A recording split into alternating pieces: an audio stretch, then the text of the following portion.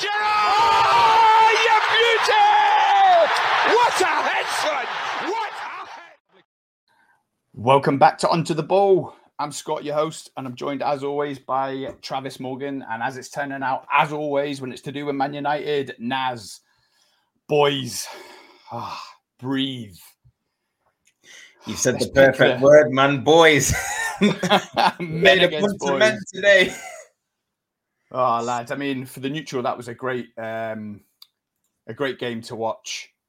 Let's start right from the start. Travis, you tweeted, so let's start with you. He wants a payoff. What on earth was Ten Hag doing with that lineup? I mean, where do I start with the lineup, man?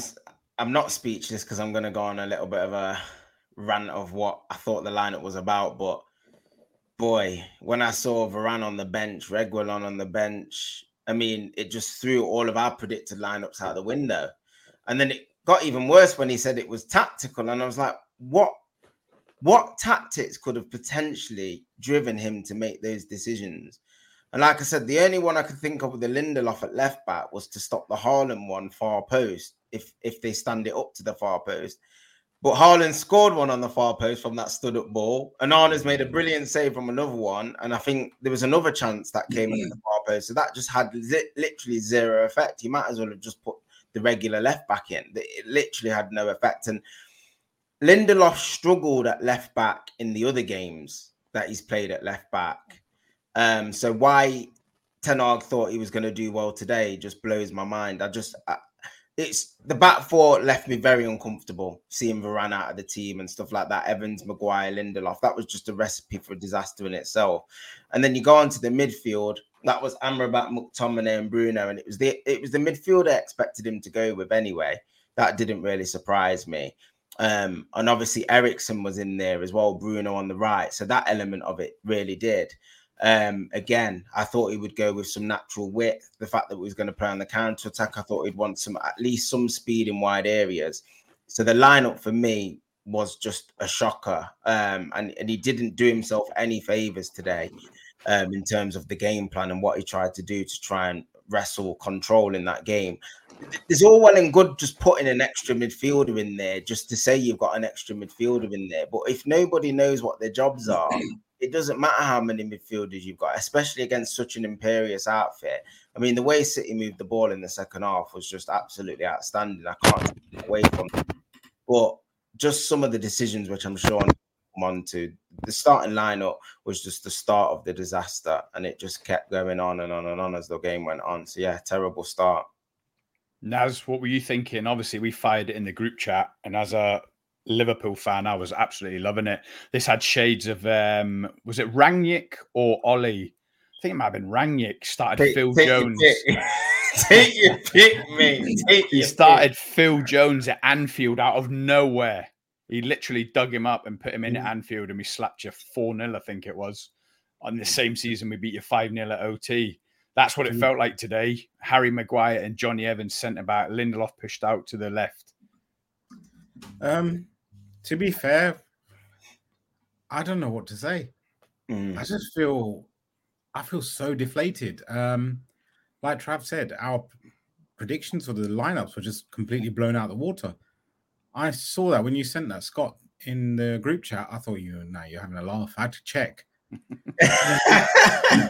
thought it was Photoshop. It was like it was unbelievable. I thought it was just like a hoax or something. I thought you were literally joking. I thought you click on the link and something silly will pop up. And I was like, no.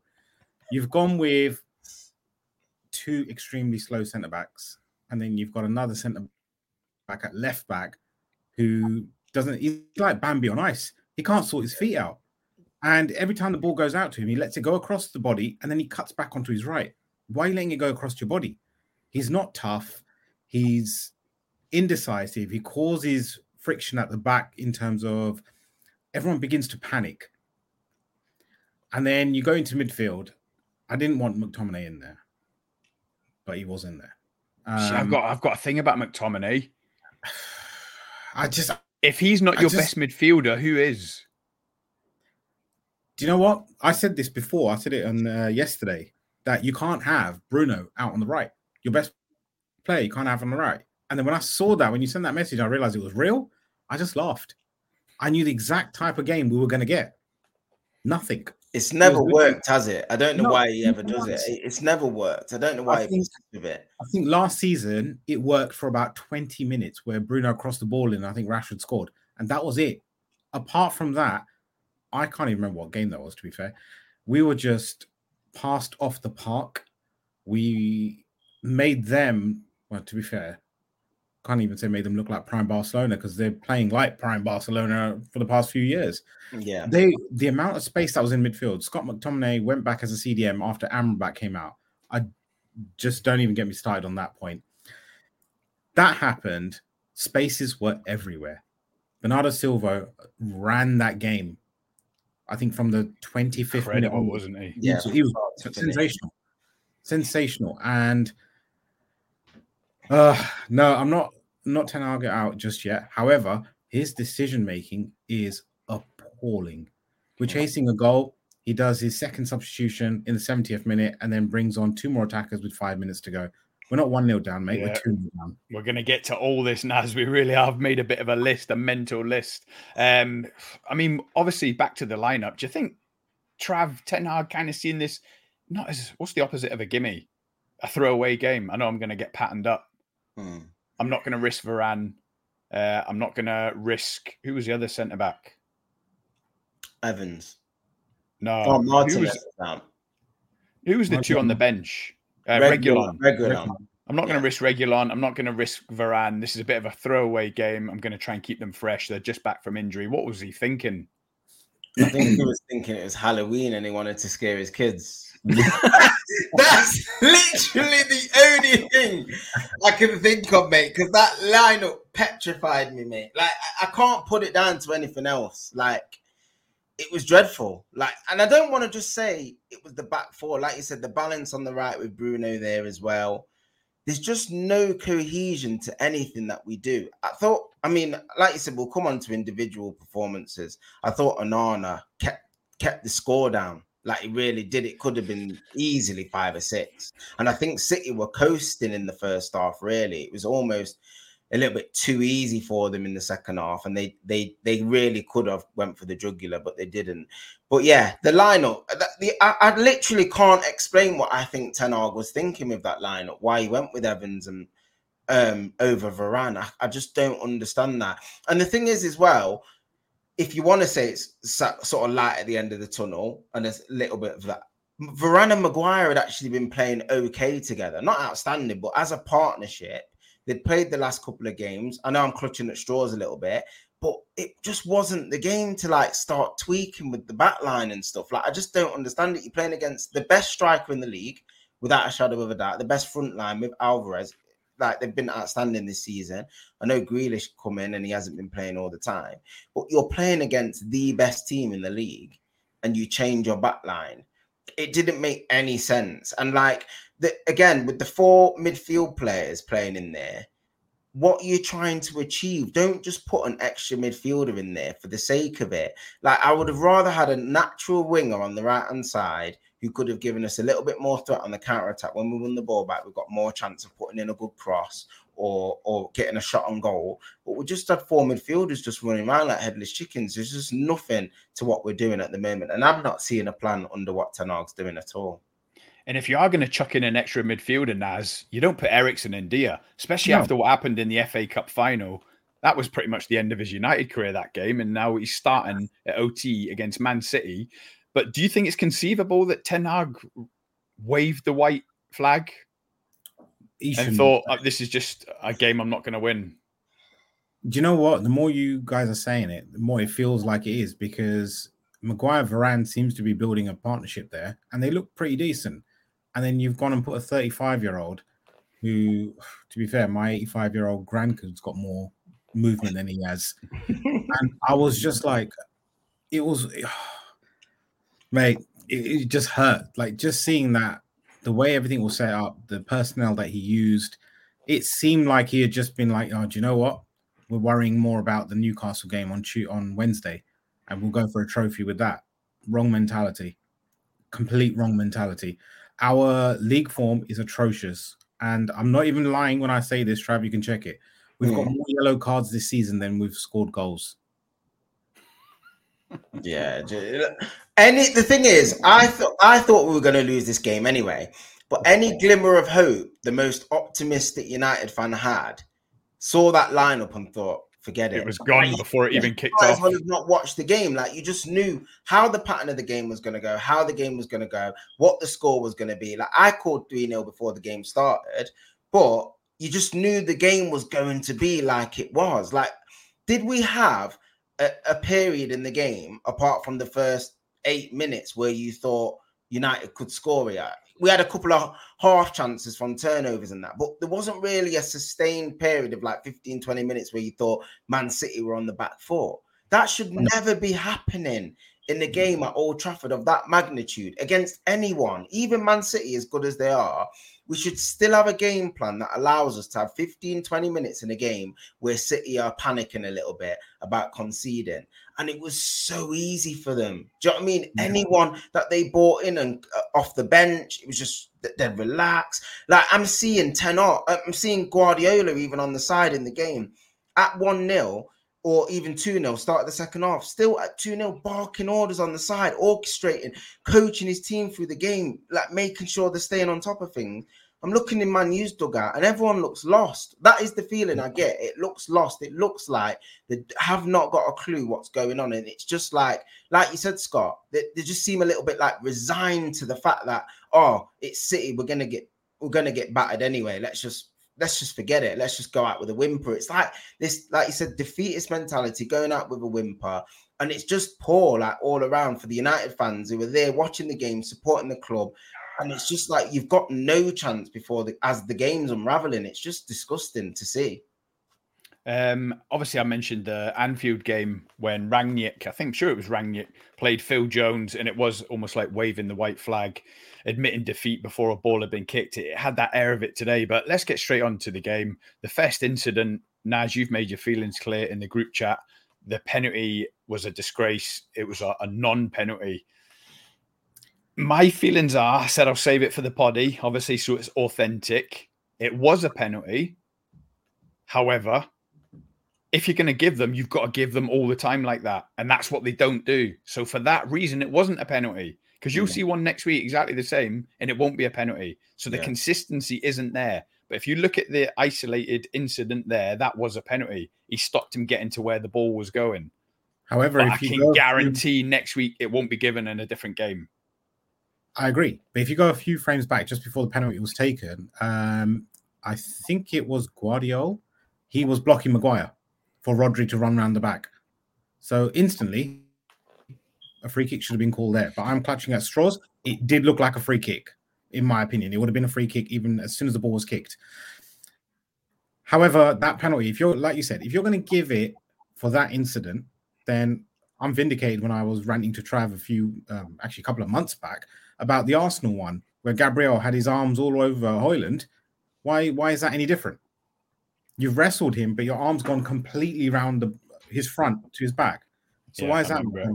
Yeah. And I'm telling you right now, next week, week after, whatever game, even on the midweek games, we are going to see those types of fouls or jostling, and it's not going to be given. So why all of a sudden is it being given at Old Trafford? I don't like Michael Oliver. He's a VAR, and he's always made some very, very strange decisions in big games. Very strange. It almost stinks like Mike Dean when he used to make himself a center of attention. That's how I feel towards some of these referees at the moment. However, something needs to get done because there's no standard of refereeing. And if we're giving away free kicks, penalties for every little jostle, then be consistent and do it throughout.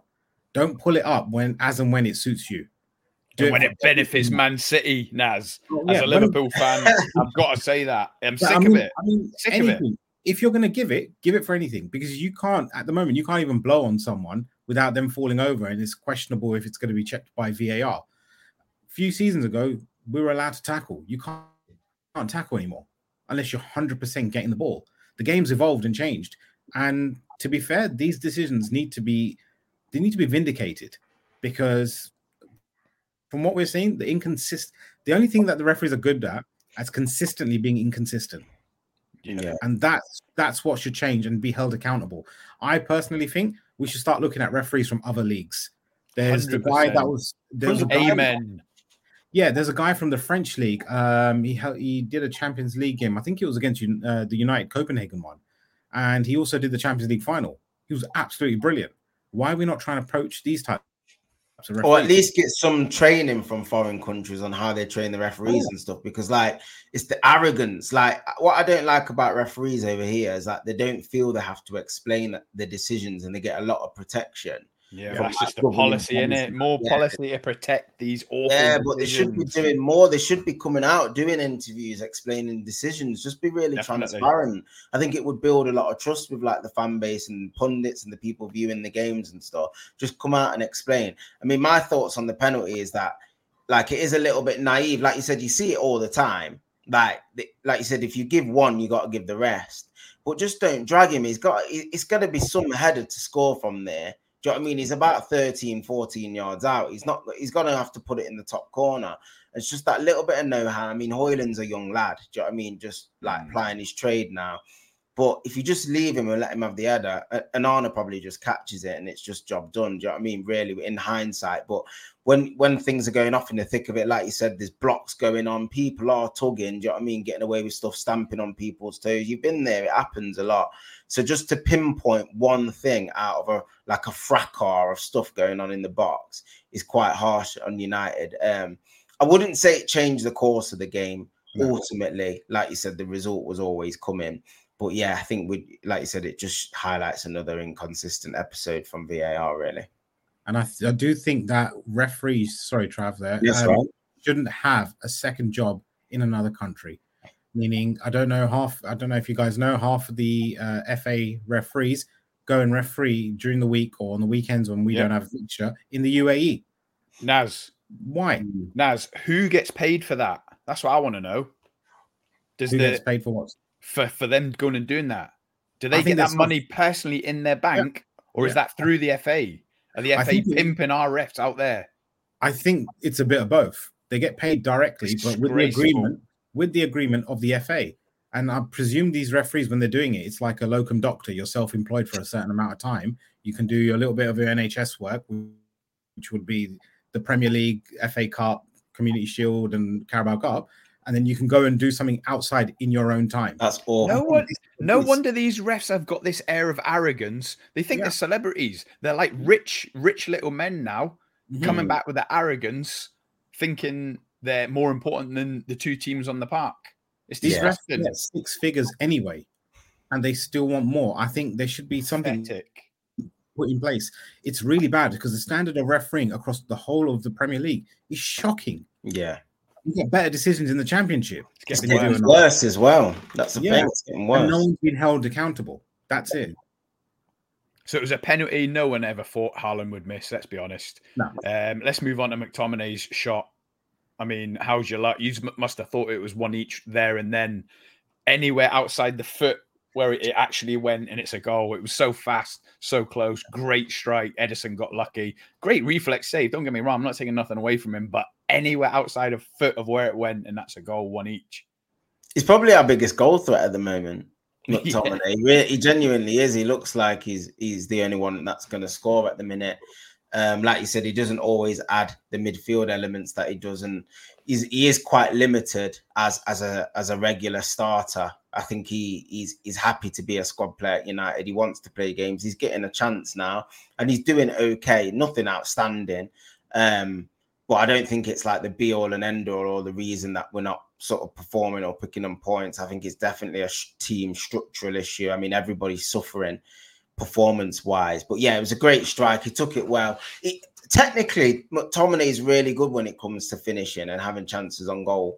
Whenever the ball arrives at his chest or his thigh or his foot, he always seems to control it or cushion it in the right place so he can get the strike off well. And he struck it well. Like I said, either side of Edison is in a lot more trouble.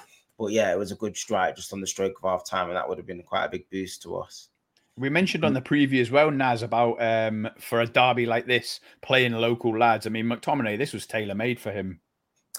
It really was. I just think for him, when he got that shot away, I thought, okay, we're getting back in a little bit. I know it's towards the end of the half, getting back in, big second half needed. And then he got shifted position to play the deeper role, where he's not comfortable collecting the ball with his back to goal, turning and passing it. He's not. If the ball's why did he make that sub, bro? You explain it. Why did he take Amrabat off? Was Amrabat injured? He must have been. I don't know. I heard a lot, but I don't think injured.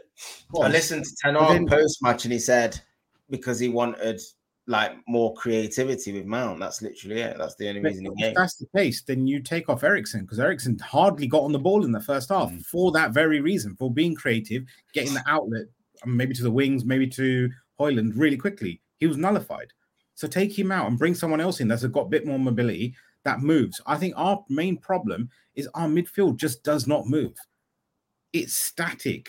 And they want the ball there. You watch City, go and just watch after the 10th minute or so, all City players are interchanging. They're constantly interchanging, moving. They're always on the run. I'm not saying I want that. I just want some movement. Yeah, move, give an option. How long do City's defenders hold the ball for compared to United's? United's have it for about 23, 24 seconds on average in a build-up play. City's one, go back and forth a couple of times, and then ball's gone. United is very, very slow. It's extremely slow build-up, and it doesn't work. We haven't got good ball-playing centre-backs at the moment. Our midfield, like I said yesterday, that ball is like a hot potato. No one wants it. They just want to get rid of it straight away, and they don't care where it is. Bruno's been playing completely... I can't swear on this, but Bruno's playing absolute pants. Like, he looks lost. And in the first half, towards the end, he was getting very frustrated and started lashing out. If your leader of that pack is lashing out in the first half, to me, a good example, is it? Yeah, I knew the game was done. Awful. Obviously, for rival fans, I watched that thinking, I'm so glad he's not in the Liverpool dressing room. He's not for me at all. Yeah, I can understand that. I got a lot of friends that are Liverpool fans as well, and they've said the exact same thing. And I can't keep going back to stats all the time because stats can only get you so far. If you're watching this season, he's been shocking. When you want your leader not even great anymore, are they? When you want your leader to stand up and grab that game by the scruff of the neck and just pull it forward, get your team going, he's not even G'ing the team up. It seems like complaining. And then Amrabat comes in, gets a silly yellow card in the first half. Garnacho is trying to wrestle away. Anthony comes in. Mate, you've been on for about 6 minutes and you're already looking for a fight. It's like, come on. Seriously. It was brilliant, wasn't it? Yeah, I felt sorry for Doku because I did. They had two chops at him, didn't they? Yeah, they did. And I felt bad for Doku. And I think, to be fair, if someone lashed out like that, I'm surprised he didn't get a red card. I would not have complained. I didn't like that from United at the end. We lost our heads loads. Last 10 minutes, we was trying to smash into people and hacking and stuff. It was like so petulant. We just lack of class, isn't it? Yeah, spoiled little brats. It was bad. Yeah. Bruno was on it. Anthony was on it. Everyone was doing it, just trying to smash into people. It was just like really, really bad to see. And like you said, it was just against a team like that. If you've not got a plan at a possession, you just end up chasing shadows. They might as well have put running spikes on, like literally just ran all game, like chasing people. And we struggled. It was similar in some ways to the Brighton game with just not as much quality. Like we just ran around for long periods, like just half chasing the ball, knowing that you're not going to get it back. That must be the most demoralizing feeling. Chasing the ball, knowing you're not going to get it back. And I actually felt sorry. I'm not just pinning the blame solely on Ten Hag, but I did feel sorry for the players a little bit in the end, like towards the last 10 minutes. Not because I thought they played well and they were unlucky or anything. I just thought we're just miles off the standard we need to be. Like I can't even envisage how much work needs to be done with that squad and behind the scenes to get United to even think about being in a title race. This could genuinely take 4, 5, 6 years minimum. Rebuild, manager, a bit of infrastructure. Some of this squad needs chopping out. Like again, like bombing our own signings. And Scott said it with the Casemiro thing. He's not even playing now. He's not even playing his own signings, bro. Mount's on the bench. Well, Jamie Carragher just made a good point just before we come on. We was watching it. Him and Gary Neville and Carragher were going at it. And he said, Ten Hag come in and he bought, I know he was free, but he bought Casemiro and Eriksen. Within 12 months, he replaced them two with Amrabat and Mount. He said that is not what a big club does. Mm-hmm. I know, and Sabitzer on loan. Like, we've had so... I don't know, man. The recruitment's dead at United. Like, whoever's responsible for it, whether that's the manager, the scouts, do you know what I mean? The actual recruitment model, well, I call it a model. Is there a model? What is the model? It changes all the time. Do you know what I mean? Like, there's elements of it that are really good. Like, I like the Højlund signing.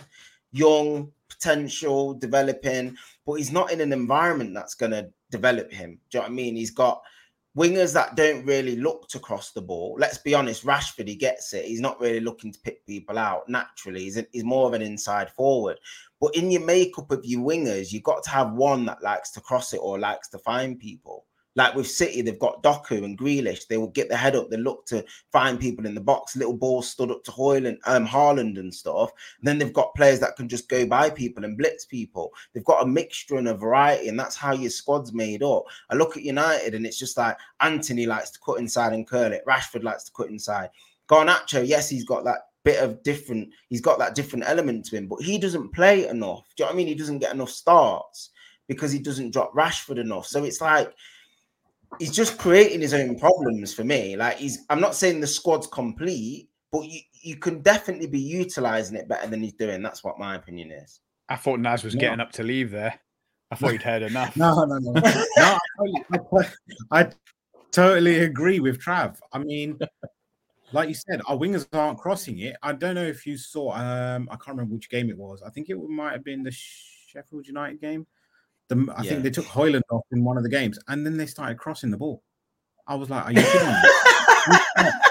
You've got like a 6'3", 6'4" guy there, muscly built to fight. Take Højlund off and then put on Steve Guppy and Stuart Downing and start firing in crosses. You're firing crosses in now. It's like, what is going on? And like Trav said, you've got a mix of wingers. One's that's going to cut back and cut it in, and then the other ones are going to cross it in. Now, City do that really well. United, like Rashford, seems to want to cut in and take a shot from 25 yards, like he's throwing a bowling ball down the alley, trying to get in between all the pins to go for goal. And then Anthony comes in, and that limp shot that he takes on his left, he just likes to caress it into the corner. Sometimes you need to just whip it in and see what happens. Yeah. It's no harm in doing that. Now, I do think United need to start. I mentioned it yesterday. You need to start playing the youngsters. Pellistri is great at coming in, and he goes on the outside of the defenders. He'll sometimes go to the byline and cross it in, but along the ground, or then he'll whip in across. I think it's time that we stop hiding these players or protecting them or whatever Ten Hag's doing. I don't even know these days, and get these youngsters in there. Let them catch up with the pace of the Premier League. Let them go for it. I think it's time Pellistri actually starts on the right to get something in, because the cohesion up front is non-existent. Rashford doesn't pass to Højlund. Højlund doesn't pass to Rashford. There's no crosses coming in that are of any danger to anyone. There were countless amount of times today, there were 2 or 3 chances where we could have actually passed the ball really quick. Eriksen held onto the ball for way too long and got tackled. And like, where do you start with this? Where do you dismantle him from? Man, we're obviously going to deep dive into it. Maybe not on this poddy, but we're going to have lots of Man United poddies. But to get a little bit deep, how much of this is Ten Hag's fault? Because Gary Neville was just slagging off the hierarchy again, and they're great to watch. Carragher was like, "You can't blame the Glazers. This is Monday to Friday on the training field. What is he drilling into them? What is he training? What's his shape? What's his philosophy?" And obviously get all that. There's a certain amount. Of course, there's going to be unrest. But at the same time, how much of this is on Ten Hag? This lack of kind of drive, motivation, shape, passion, even. Is all that on Ten Hag? All the shape and stuff. Like, it's got to be like, if you look at like you said, fullbacks, what do our fullbacks do from an offensive point of view? Like Liverpool have got a few inside forwards like Salah and stuff, and like to cut in and stuff like that. But Trent and Robertson, they offer the width. Do you know what I mean? They're the ones that are taking the crosses and stuff. They're the ones. But what do our fullbacks do? Like Lindelof's obviously going to do that. Not going to do that because he's right-footed for a start and he's not a fullback. So that's a problem in itself. I do think we miss Luke Shaw from an offensive standpoint, without a shadow of a doubt. He's so important for us. But like the model just shouldn't just die and just fall to bits the moment you get a couple of injuries. Do you know what I mean? We brought Reguilon in as an emergency left back because we had 2 left backs out. And against arguably the best opposition we're going to play, he's not playing. He can't, that's got to be down to him. None of the hierarchy picks the team. Do you know what I mean? He's not picking the right team, let alone the tactics. Like Mason Mount, number 7 shirt, 60 million, been on the bench the last 4 games, like for no reason really. Like he's got Bruno on the right. Bruno's never really been a right winger or played on the right. Mount played that position umpteen times at Chelsea, like wide off the right or in central areas as an attacking player. Just play him. Like Fergie used to do it. He used to bench Rooney sometimes in big Champions League games because it was for the sake of the team. He used to play Welbeck up front on his own and Ronaldo on his own or whatever. Like, not always the best players make the best team. And at the moment, we're just not picking the right lineups for a start. So, yeah, a massive portion of blame is on Ten Hag and his staff. It has to be. There's no other way to put 100%. it. Just back to the game. So, obviously, it looked like Haaland was going to make it 2-0 and had that Onana wonder save. I mean, props to Onana. That was amazing. Although Haaland probably could have done better. I don't know if you've seen the theatrics of Pep and Haaland at full time. He was almost telling him where to head in. It was like Carragher and that were having a laugh, being like, it's all for the cameras. Roy Keane was even saying it. Yeah. But then obviously he made no mistake to make it 2-0, almost a carbon copy down Man United's right-hand side. Grealish and Foden, was it, linking up? Bernardo. And he made no mistake. And unfortunately, played a free hit and took Haaland out on FPL team. I've missed out on 2 goals and an assist. I'm absolutely fuming. Haaland captain is captain all season. There's no need to give it anybody else, mate. He's the robot. That's it. 2 goals minimum, mate. But yeah. I think it was over by then anyway, wasn't it? It 2-0, and then obviously made it 3 with a nice little link up with Foden. Yeah. I mean, just to touch on that, you said about the fullbacks. Lindelof went missing. He went into the centre to mark Foden at that time. If you watch it from, I think it was the aerial point of view, Haaland just peels off the back. Goal. Unmarked. Yeah, the second goal. He's completely unmarked. And he had a free header into that empty net. Now, Onana had a... I thought that was more Johnny Evans. Johnny Evans peeled off him and just walked forward 4 yards. That's what happens, though. Like, it's going to be a massive... Because there's no leadership, there's no like communication or anybody taking responsibility. So obviously, like you said, when play's building up, Haaland, without a shadow of a doubt, is going to be the most dangerous player that can get on the end of that ball. Do you know what I mean? Without a doubt. So he's got to be the first person that's marked when that cross is coming in, without a shadow of a doubt. So if somebody else who was in front of him, I think it was Rodri, is running in, you've got to just pass him on to the next centre-back. Because like you said, Evans runs in, Maguire runs to the near post, but you've got to tell him that he's coming, because effectively, like you said, Lindelof just ends up marking no one because Rodri runs on Evans and then Lindelof's not really checking what's behind him. But because he's so focused on marking that player in front of him, instead of checking his shoulder and saying, right, he's coming in, be aware of that so I can mark Haaland, he's just defending square and ball watching. But because no one wants to take responsibility for it, it's like they're waiting for somebody else to like take the lead and tell people where to go. Nobody wants to dig anyone out. And that comes from, like you said, the lack of leadership, the lack of characters, the manager not creating those characters within the dressing room. And it all has a knock-on effect. So, yeah, you're going to see a lot of goals like that until we see some serious changes. And I don't know. I'm running out of like solutions. I don't know what needs to change. I personally think the managers needs to change. I don't think it's going to be the only thing that needs changing. Some of these players certainly need like digging out and taking responsibility, dropping. I don't know. I mean, like you said, the Sancho situation, he must be just laughing his head off. Do you know what I mean? He must be thinking, well, you bombed me for like putting this social media post on because you want this. Sorry, like we've scored 1 goal between 6 attackers and you're playing Bruno on the right and I'm sat at home. Like there was no urgency to try and resolve that situation. We need as many bodies as possible. I know you've got to set a precedent with your discipline and stuff, but that's why you have policies and procedures. The policy is you find the player and you get on with it. Do you know what I mean? He takes the fine, you take the money out of his wages, you say sorry behind the scenes, and you put up and shut up and you get on with it and you earn your place back. But you're just creating more and more problems with yourself. Sancho's not in the team. There's just so many issues just unraveling week by week, and it's getting worse. I think it's getting worse. Okay, but then my thing, I agree with you, Trav. Yeah. Agreed with you quite a lot today. Yeah. I'm not liking this. It's not good. Viewers.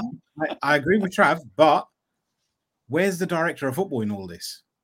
Why are you not clearing the air? What's happening to the football structure above? Why are they not getting involved in saying, you know what, you both are done wrong, kiss and make up? Yeah. The good of the team, this is where we are at. It's gone too far. Both of you, behind the scenes, just squash it and then get on. We move on from it, turn a new page. Just regarding what you said about the Lindelof thing, not marking anyone. He went to mark the shortest person on the pitch, Foden. While you've got the giant behind you in acres of space, you've decided to mark a guy that doesn't score headers inside the 6-yard area when you've got this Nordic giant right behind you waiting to tap it in. It's comedy. I said yesterday, it's a circus at the back, and it literally was. If it wasn't for Onana, and props to Maguire, because I thought Maguire was one of the better players. Yeah, this could have been worse. This could have been worse, but Maguire should have been talking at the back. He was the leader last season. So why is he not talking? Varane's another leader. Martinez is another leader. But Varane's on the bench because Ten Hag wanted Grandad at the back. Dude, I literally still can't get my head around Varane being on the bench in that game. I don't get it. I literally don't get it. I still can't get my head around you signing Johnny Evans on a 12-month deal. I understood. Is this really happening? I understood it for the first bit, and I just thought, oh, he's training with us. Okay, cool. And then I thought 1-month contract because we had all the defenders out. I thought, okay, knew it was coming, didn't you? Screwed. Yeah, and then 1 year, and I was like, this guy's not serious. No. This football club's not serious. I think and I will say it, the Glazers, as long as you're in Champions League and making them money, or in Europe, they don't care. And it's reflecting because the footballing side, I mean, why on earth would you sign a 35-year-old Johnny Evans, knowing the fact you've got Varane that's going past his best, you've got Casemiro going past his best, Maguire's having a torrid time, Lindelof, he's never been the required standard, Lindelof. He'll make Jelly look strong. Yeah. And it's like, what are you doing? You've literally got Martinez in the back. That's actually a bit of an animal at the back there. But then the other guys need to back him up. And you've just signed Johnny Evans. And funny thing, Trav, I don't know if you heard the commentary say, last time Johnny Evans played the Manchester Derby, do you know when it was? Was it when Balotelli and Xhaka was there and all that? I was going to say 2012 or something. It's fun. It's fun. And can I say something else that while I'm getting this little rant, it might be going all over the place. He was a squad player then as well. Please rein me in when you need to. Naz, you're a fixture on this poddy now. Everything to do with Man United, right? So it's your poddy. Say what you want. Trav, can you please tell me how long Manchester United this season in the Premier League have been leading for? You stole it from me. I was waiting for my turn to talk. Sorry. Have been leading over the course of the 11 games that we played? Or not per game, in total. In total. How long have we been leading for in the last 10 games? It's going to be less than 2 games worth of minutes, isn't it? So I'm going to say like 110 minutes or something. Very close. 98 minutes. No. 98 minutes. 29 minutes. No. 29 minutes. It's 98 in total. 98. That is abysmal. Yeah. Man. That's like so you beat Wolves. 1 game, 8 minutes. We've been in Wolves, the league. Forest. Wolves, Forest, Brentford. We were leading for a while. Well, actually, no, Brentford. We scored two in stoppage time. Dallo scored with like Sheffield United. What was that? That was late. Minutes. That was like the 10 minutes. Yeah, that was like 10, 15 minutes left. It was something like 98 minutes. I think that was across all games of the season. Then. Trust me, I was waiting to say it. You've been ahead for 29 minutes in the 10 games. Think about it. Think about the wins. They were all in stoppage time or late. Wolves, Forest, when we beat Forest, you were 2-0 down. In that game. No, we went. You were 2-0 down. I know, but yeah, 3-2 with a couple of minutes left. So you're only ahead for a couple of minutes. It was about 17 minutes or so with that one. Yeah, so 17 minutes there, 2 minutes in the Wolves game. That's 19 minutes. About 15 minutes Sheffield United. No, the Wolves game against Wolves, we scored just on the stroke of half time. 15 minutes left. 15 minutes left. No, Varane scored. Yeah, it wasn't. It was like 10, 15 minutes left on that one. Sheffield United was like minutes, Scott, man. Come on, yeah. Don't bury us like that. It's definitely over 90. It's been that bad. We are in, I think it's like -7 now. I think it's -7. You got difference. 11 games. How many league games we played? 10 in it. We've lost 5 and won 5. So out of those 10 games, we've been in front for the equivalent of just over a game. That is so bad, man. Game plus injury time. Oh man, like it's disgusting. I mean, we can say what we want about hierarchies and that, and there is things that need to change, but it shouldn't be this bad. Like, I don't think it should be this bad. Take the Man City game out of it if you want, if you think they're just far superior to us. All the other teams, Sheffield United, Burnley, Wolves, like the list is endless. The teams that have just felt unlucky to not get anything out of the game. Like, we've just been lucky in a lot of those wins, man. Apart from Nottingham Forest, where we played pretty decent after going 2-0 down, and we really dug deep and played some half-decent football in that game. The rest of the games could arguably have been draws, and we could be sat, like, really, we're lucky that we're in the position we are in the table. We could quite, I mean, I think we're 8th, but we could quite easily have been 12th, 13th. Easily. I think that's why, I think what you've just said, I think that's why I'm so shocked that Naz is being so lenient with Ten Hag. Still giving him the benefit of the doubt, should we say, Naz, and at least until the end of this season. It's because if you look at the whole 15 games in the league, the Champions League, and then there's another League Cup. I don't know how you can't remember how he's gone in that. Are you still in it? You are, yeah, we beat Crystal Palace 3-0. If you look at the whole 15 games, it's been abysmal. Oh, yeah. I can't think of one game where we've actually been in control. Sorry to pull back. It has to be 98 minutes because we scored on the stroke of half-time against Burnley. Just checked. Yeah. So I was just thinking, I was just thinking that. So maybe it meant at Old Trafford then, 29 minutes.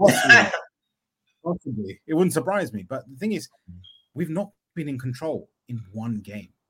We've had teams come off and pass us off the park. And that's fair enough if you're going to pass us off the park. But we've got no possession. And when we have possession, we don't do anything with it.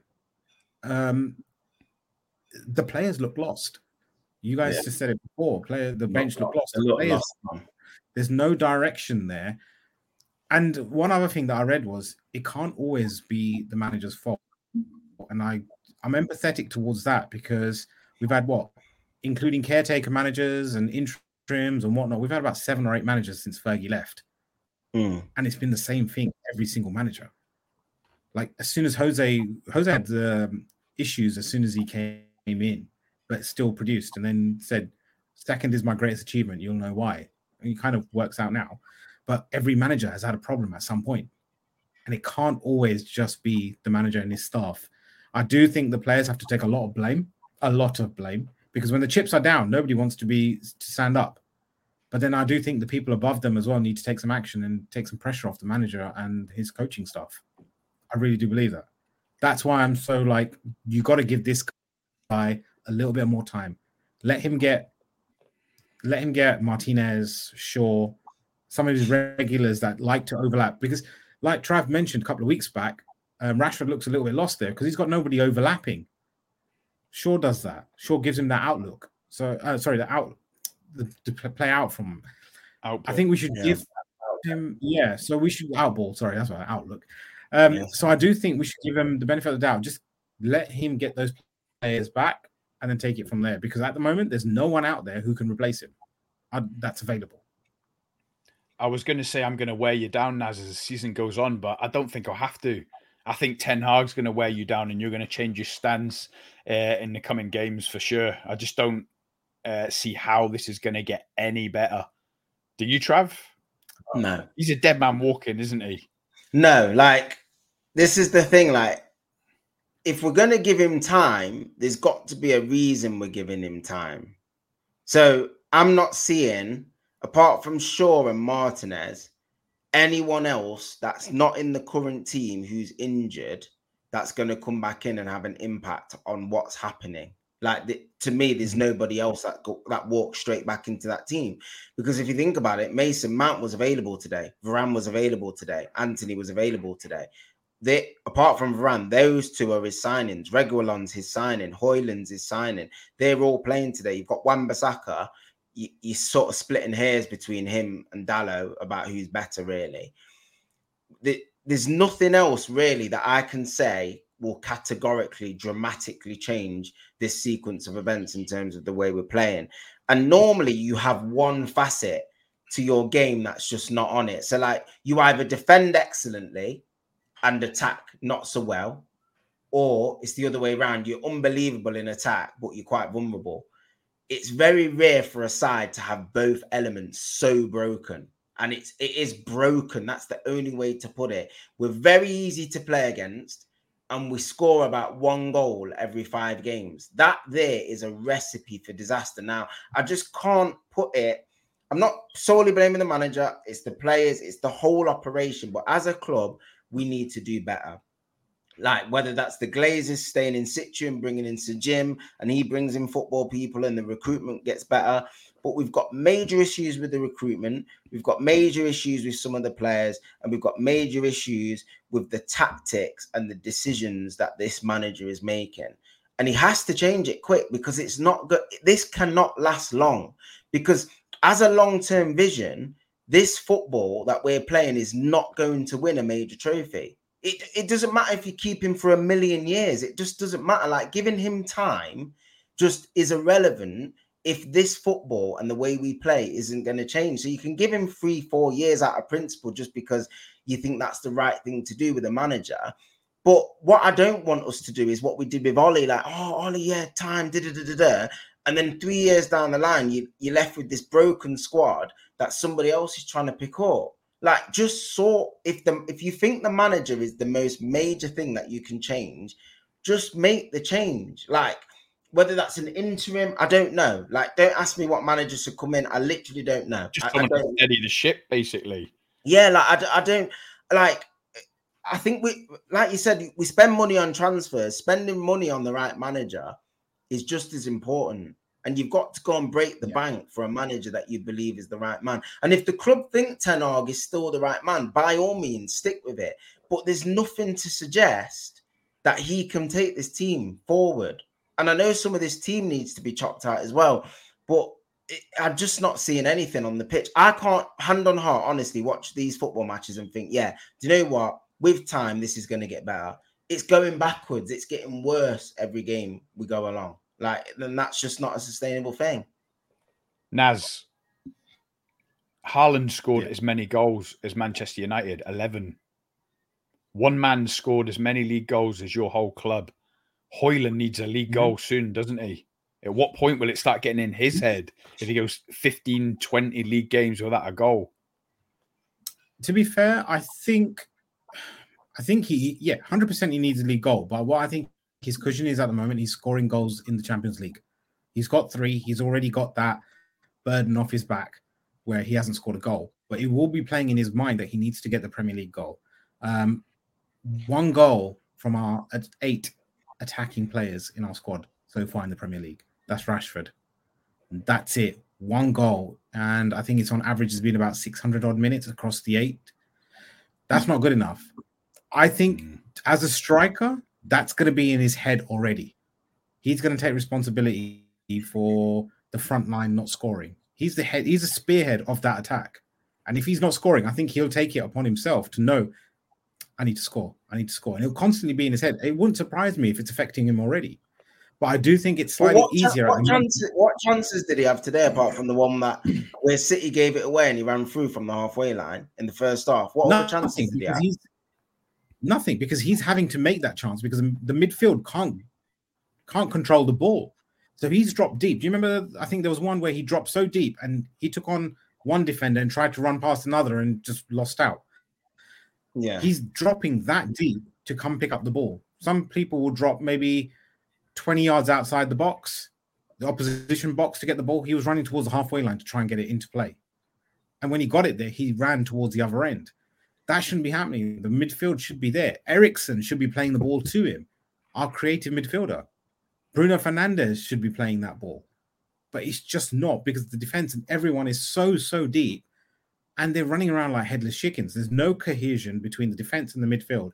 The defense aren't talking to each other where the men are, where their men that they're meant to be marking are. The midfield aren't talking either about who should run forward and who should not. They're either all running forward or they're all back. And then this link-up play is broken between the wingers and the striker. There's no communication whatsoever. If he loses 2 out of the next 3 in the league, I think he'll go. I'm not even joking. I think he will go. I just don't see anything inspiring about these performances. Like you said, there's no real players to come back.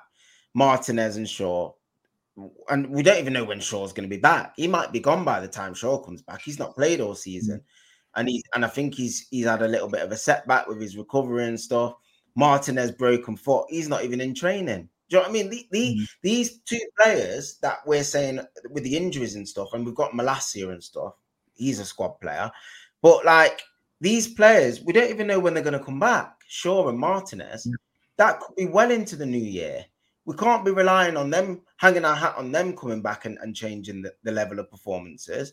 They might not even be back till after Christmas. So I think, like you said, we've got Luton. We've got some winnable games, a couple of the next games in the league. Fulham next, and then Luton. Fulham away next. That's not easy. Do you know what I mean? That's not an easy place to go, Craven Cottage at all. And they'll fancy themselves against United. Marco Silva, they play some half decent stuff there. Like Pereira's there. He'll be wanting to make an impression against United. Like their tails will be up. And like you said, it's a tight pitch. They'll make it nasty. Trust me, Fulham will. Yeah. That'll be a hard game.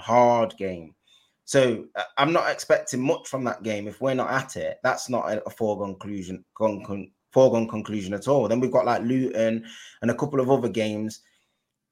You can't categorically say like Man U are going to win that game. Man U are going to win that game. You can't look at the fixtures. You just don't know what's going to happen. And like you said, we're in Ten Hag. I think after that, it's red alert. He's in dangerous territory now. Dangerous. This is where the leaders of the team should be standing up and being counted. But everyone seems to be shying away, regardless of who it is. Ten Hag might have lost them, Naz. I know what it's conceivable, isn't it? Especially like players like Mason. And all your leaders don't want to step up because they want Ten Hag gone. They might be Sancho's best mate for all you know. But what must Mason Mount be thinking? Like, you signed me for all this money. You're telling me I'm going to be the main man, and I'm not playing against the best teams in the league. Like, Man City's just gone now. Like, I'm not even starting. And like Højlund as well. Did you see his face when he came off? He looked vexed. Like, he literally looked vexed. He sat on the bench. He looked down. Anthony was next to him. I'm starting to see it. They look fed up on their faces as well. The players look fed up of what's going on. I think even Martial and Anthony looked fed up on 85 minutes. 3-0 down, and you're making a double substitution of Martial and Anthony. It was at that point that I thought Ten Hag has got head loss. Like, he's broken. I said that earlier. I said that earlier. How are you you're chasing a game 2-0 at the time. Why not bring in your players on the 55th minute? Because they scored in the 48th or 49th. You're chasing the game. You may lose 3, 4, 5, 6, 7-0. Go for it. Show some fight. But they didn't even show that. And then Ten Hag brings on his second sub in the 70-odd minute. And then you bring in your attacking players in the 85th, 86th minute. The game was done. Half the crowd was gone. He shouldn't have brought off Amrabat. He should have left Amrabat on, kept it tight for 10-15, stayed in the game, well, by scoreline at 1-0. Do you know what I mean? If it's the 65th minute and it's still 1-0, you can nick a point and you come away from that game and it reflects so much better than just getting smashed 3-0. And like you said, you're bringing on 2 attackers when the game's over. It's just like a token gesture, isn't it? Like, what impact did them subs have? Absolutely nothing. It's just taking the mick out of the players, mate. It's just taking the mick.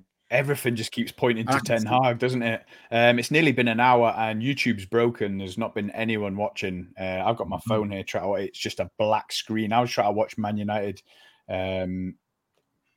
match reactions before I come on, see what other people are saying. It's like YouTube is basically broken. But Man, they've broken the internet. They've broken the internet. Haaland has broken the internet.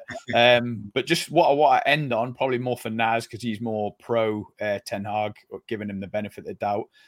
If you do keep Ten Hag, Naz, what's going to happen in the summer? Let's say you finish 8th. You don't do well in the Champions League because it's horrendous. You're not gonna. Let's be honest. You're not going to do anything this season. What do you do in the summer? You cannot give him another 200 million. Can you?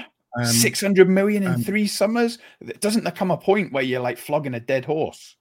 And you're better off with a fresh manager. There's your 200 million. I'm going to go down the political route. Scott, I believe that I said up until the end of this season, I never said anything beyond that. It has to. So even if he wins the FA Cup, he'll get bombed like Louis van Gaal. Yeah, to be fair, if he wins the FA Cup and the Glazers, for instance, they always end up sacking managers when it's absolutely out of their reach of the Champions League, and I still think that they'll do that. I still think wait and see what happens until the end of the month with Ten Hag. I'm not hopeful of what happens in the summer at all. I haven't even thought about that. I'm just concentrating on if we're getting to Christmas and we're still going to be in the top half of the table at the moment. So that's the worrying thing. So I wouldn't say, I'm not even thinking about next season or next summer at the moment, because 200, 300, 400 million. No, it can't happen. It can't happen. It shouldn't happen, especially if we're just wasting money how it is. We can't do that. So I don't think I hear you, brother. Wait, I'm looking at the league table now. Yeah, the top. Yeah, the top 8th. How have you lost the last game or two in your 8th? You were 10th a week ago. We've not played West Ham. They're 9th. They're just a point below us. We've not played Newcastle. We've not played Villa, and we've not played Liverpool. They're 4th, 5th, and 6th respectively. So we've still not played like 5 teams in the top 10 still. And those that you have played, you've been beat by Spurs, beat by Arsenal, beat by Man City. Beat by Brighton.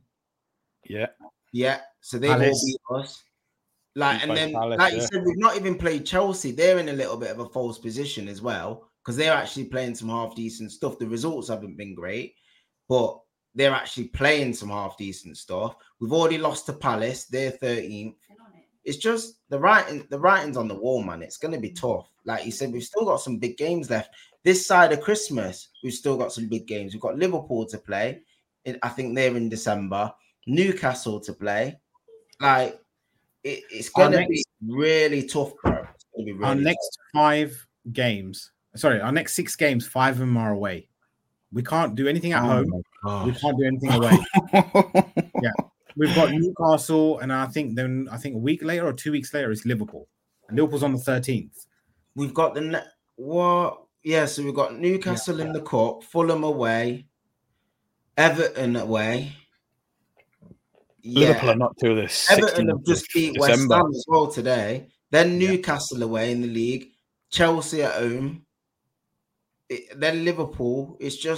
It's rife, and then Bayern Munich sandwiched in between them two. Yeah, I think he knows. He knows he's going to struggle to get out of that period, mate. It's going to be a miracle if he knows he's dusted. Right, lads, I got to shoot. That's been an hour, but we've got so much more to talk about. I don't know if we're going to do a midweek one to really delve into this. 10-hour thing, mate. I could have stripped that right back, mate.